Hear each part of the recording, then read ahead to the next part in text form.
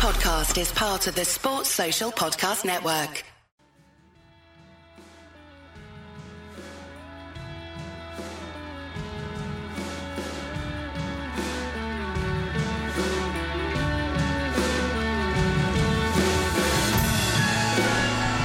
Hello and welcome to the first of our Wisden Cricket Daily podcast covering England's Test series in New Zealand.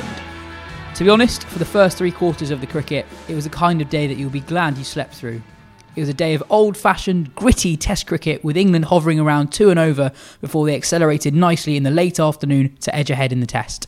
England won the toss, elected to bat first on a decent, if slow, deck at the Bay Oval and ended the day on 241 for 4. Debutant Dom Sibley looked good for his 22, Rory Burns was fortunate and impressive in equal measure for his 52, but the real stars of the day were Joe Denley and Ben Stokes. Denley initially dug in, fought hard before cashing in against the old ball to hit 74, while Stokes countered against a second new ball to end up on 67 not out at the close of play.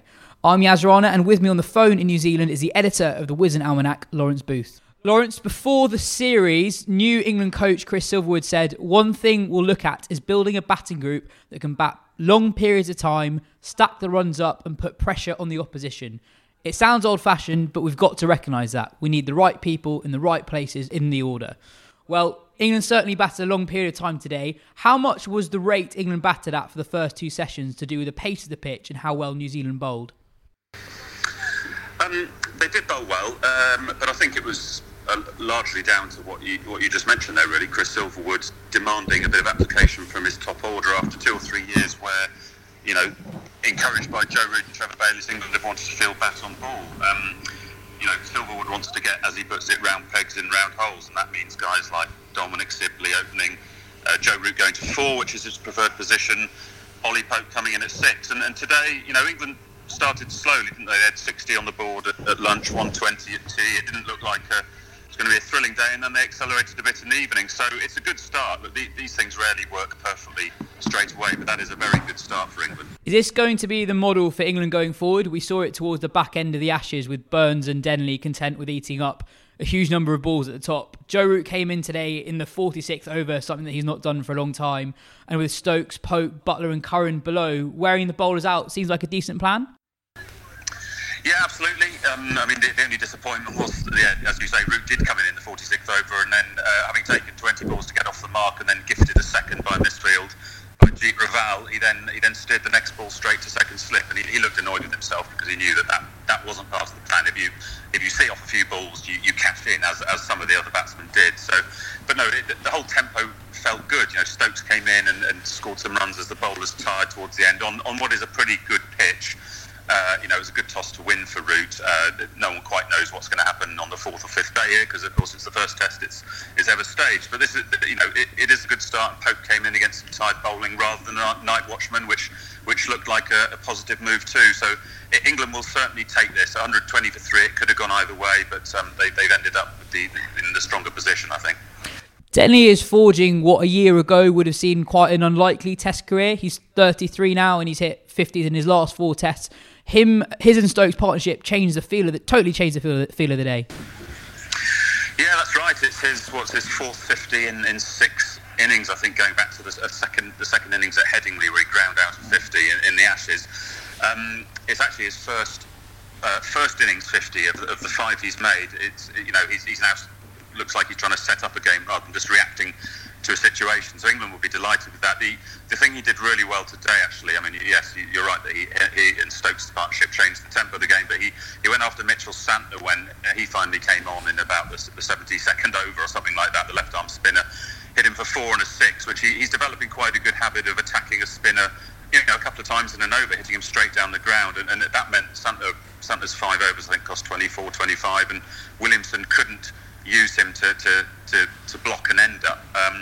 So Denley, he fell to the second new ball, which was a bit of a shame. A clever piece of bowling from Southey, who went slightly wide of the crease and drew him into the shot. But he's doing well, and with Root going to 4, England need a 3 who's going to contribute. And so far, Denley looks like late on in his career, at the age of 33, he could be that man. And finally, what was your impression of Dom Sibley's first outing in Test cricket?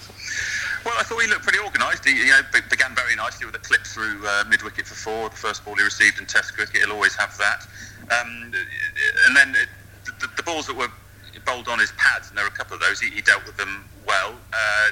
One or two grumbles among the ex-pros, particularly some of the New Zealanders in the commentary box here, that he didn't play many shots on the offside, and of course he fell to a bit of a crooked-looking stroke on the offside. So that was a shame, and the analysts would obviously go to work on that in opposition teams and decide that to keep the ball off Sibley's pads. But look, he hung around for an hour and a half, and it's been a long time.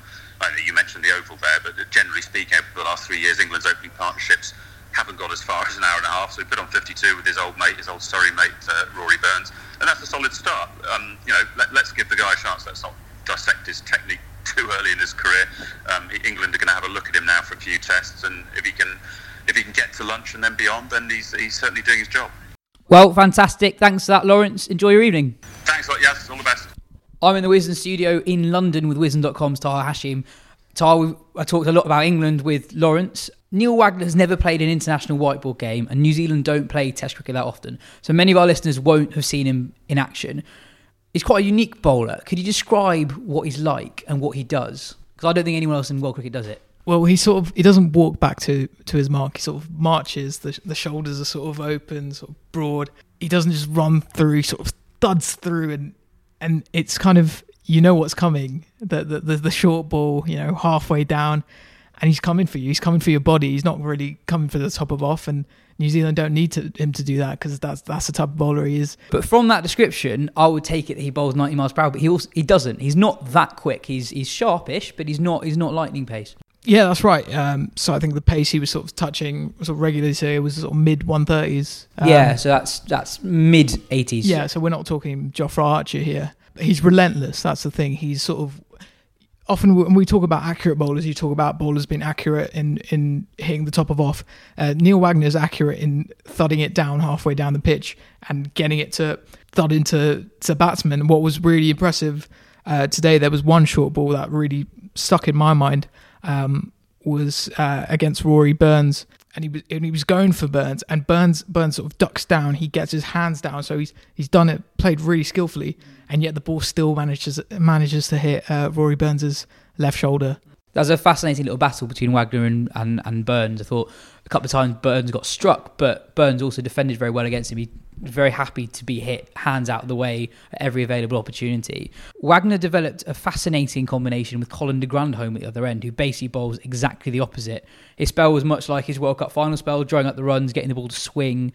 He dismissed both England openers. Are you surprised by the way he got Sibley and Burns out, both edging behind a gentle medium pace? The kind of bowling that still makes me think I've got a shot at Test cricket, considering those are England's two most accustomed players to facing like classic county cricket bowling, which is a category that de Grandhomme is pretty much in. Were you surprised by his effectiveness against them? Yeah, well, I guess that's something we were discussing ourselves, in that for Dom Sibley, I guess the main test would have been that iconic duo of Southey and Boult, and then almost you kind of, I guess, in their minds when you're a Test opener, and this is us trying to sort of and they did a really good job against them. And this is us trying to imagine the thought process of Test openers is that, okay, you're going to face that new ball, it's going to be quick, and when you look at Colin de Grandhomme, I'm sure your eyes sort of light up. And with Rory Burns in particular, he sort of was kind of like going for it. He wanted to really sort of drive de Grandhomme, but I guess maybe there's just such a drop in pace. But again, de Grandhomme is an excellent bowler. He's again a different type of relentless to Wagner, so he's still coming for you, but he's coming for you slightly slower. Angling it. The ball to Sibley's lovely, actually. Really, there's lovely shape on it, and swung away last moment. Exactly, and it's probably kind of the kind of stuff that Sibley's faced before. But I guess maybe this is me just trying to sort of imagine what's maybe going through his head. That whole, suddenly you've got to adapt your game because the ball's coming a lot slower. You're not going to make the same point of contact that you are with, say, a Boult or Southey. And de Grandhomme is, when you talk about New Zealand cricketers, you always talk about underrated New Zealand cricketers. And de Grandhomme's, you just look at his Test stats. Averages close to 40 with the bat. Average, I think, after today probably under 30 with the ball. What an excellent Test cricket he is. Burns' innings was a weird one. I thought he looked very classy and assured in the first session, and then really struggled after lunch. I think that was partly to do with the barrage of short balls. Yeah. Wagner hurled against him. His battle against de Grandhomme was much like his one against Murta in the Ireland Test early in the summer that nearly saw him drop from the Test team. There were, in the 2 balls before he got out to de Grandhomme, he played and missed, and the 3rd ball he edges behind. He also was quite fortunate as well. He edged behind, but New Zealand didn't review. He edged one through the slips, but it went in between 1st and 2nd slip, who just kind of looked at each other. And he could easily have been given LBW to a ball that New Zealand reviewed, and it was just umpires called. Could easily have been out. I'm just eating something really dodgy for lunch because he just looked a completely different player. I thought he was excellent in the first session. He was brilliant in the first session. Testament to how Wagner and de Grandhomme kind of operate in that weird duo. Trent Boult as well, although I think Trent Boult came on later. But Tim Southey, who was the sort of first bowler up after lunch, I thought he bowled better after lunch as well. So New Zealand their bowlers definitely did pick up after lunch and improve, yeah. At the end of the day, England have passed 400 in their first innings just 4 times in the last 3 years. So they'll be delighted with the position they're in. And I kind of talked about it a little bit with Lawrence as this being the template for how England go forward is eat up deliveries, let Stokes come in the 50th over. That's quite a dangerous prospect. How impressed were you by Stokes today? Because we kind of take it for granted of how good he's been recently. I think in the last 4 calendar years he's played Test cricket. 3 of them he's averaged over 45 with the bat. He's a really, really impressive Test batsman in his own right. And today he was brilliant the way he accelerated towards the end. Yeah, well, he kind of just, I guess, sort of, when I saw him get his half century, it was kind of like, oh, he's there, he's kind of sort of glided his way through it. There didn't look to be too much trouble. He's definitely reaching a point in his batsmanship where he knows his game. Like we've seen already that his ability to shift gears is sort of remarkable. And now he kind of knows what to do at the start and, how to build his innings. And, there's a massive chance now of him getting to 3 figures because that's what he showed you in the summer, that he has that ability now to go onto the big score rather than just get to 50 and get out. And the way he sort of went after ball with that second new ball, I mean, nearly backfired. He did get dropped, but some of those 3 sort of boundaries before the edge that goes for 4, delightful, really. Shot of the day was the first one. There's sort of straight drive through mid-off with straight as bat, and he held the pose because he knew how good it was. Yeah, New Zealand weren't flawless themselves. Not only was, as you said, there was the drop catch of Stokes that could prove crucial, but Burns, the ball that went through 1st and 2nd slip, there was a chance with Denley off Santner. They didn't quite carry to short leg, but you feel short leg could have got there, the odd misfield as well. Not to do with how they performed in the field. Do you think New Zealand missed a trick in their team selection in selecting Santner? Denley really targeted him. Santner's 5 overs went for 24, and New Zealand, crucially to the discussion, have Lockie Ferguson, who is still somehow one of the stars of the World Cup this summer, has still not played a Test match. Yeah, I mean, I understand it must have been sort of appetising to play Ferguson, but I still think you got to have a spinner. I mean, they lost a pretty crucial toss today, Kane Williamson said he would have liked to have a bat too as well. And to be honest, I don't think they've done that badly. What's the final score again? Sorry, 2-4, 1-for-4. We know England showed a different side today, a new side, what they're trying to strive for. But again, it's England, so tomorrow morning, a strong morning, and you're still looking at, you could still get through this England side.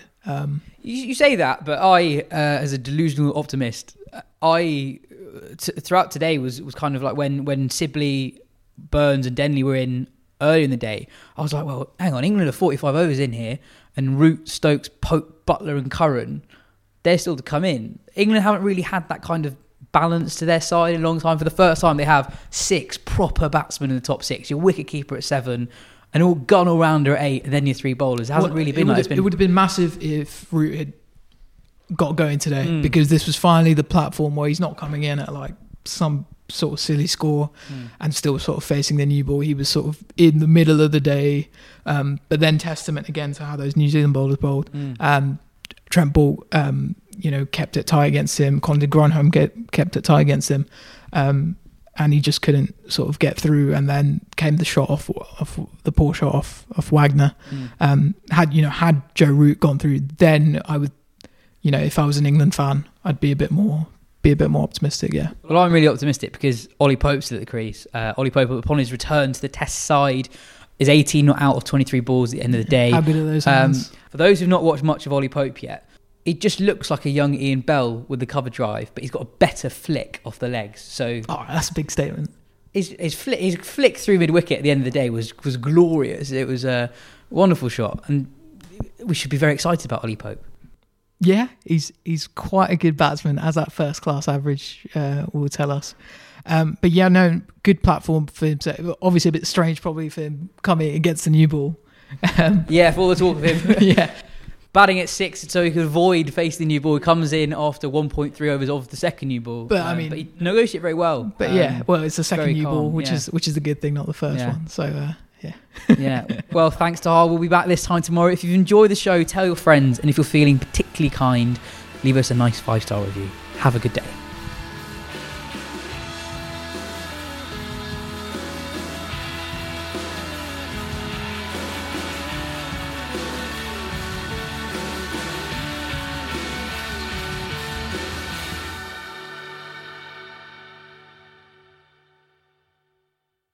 Sports Social Podcast Network.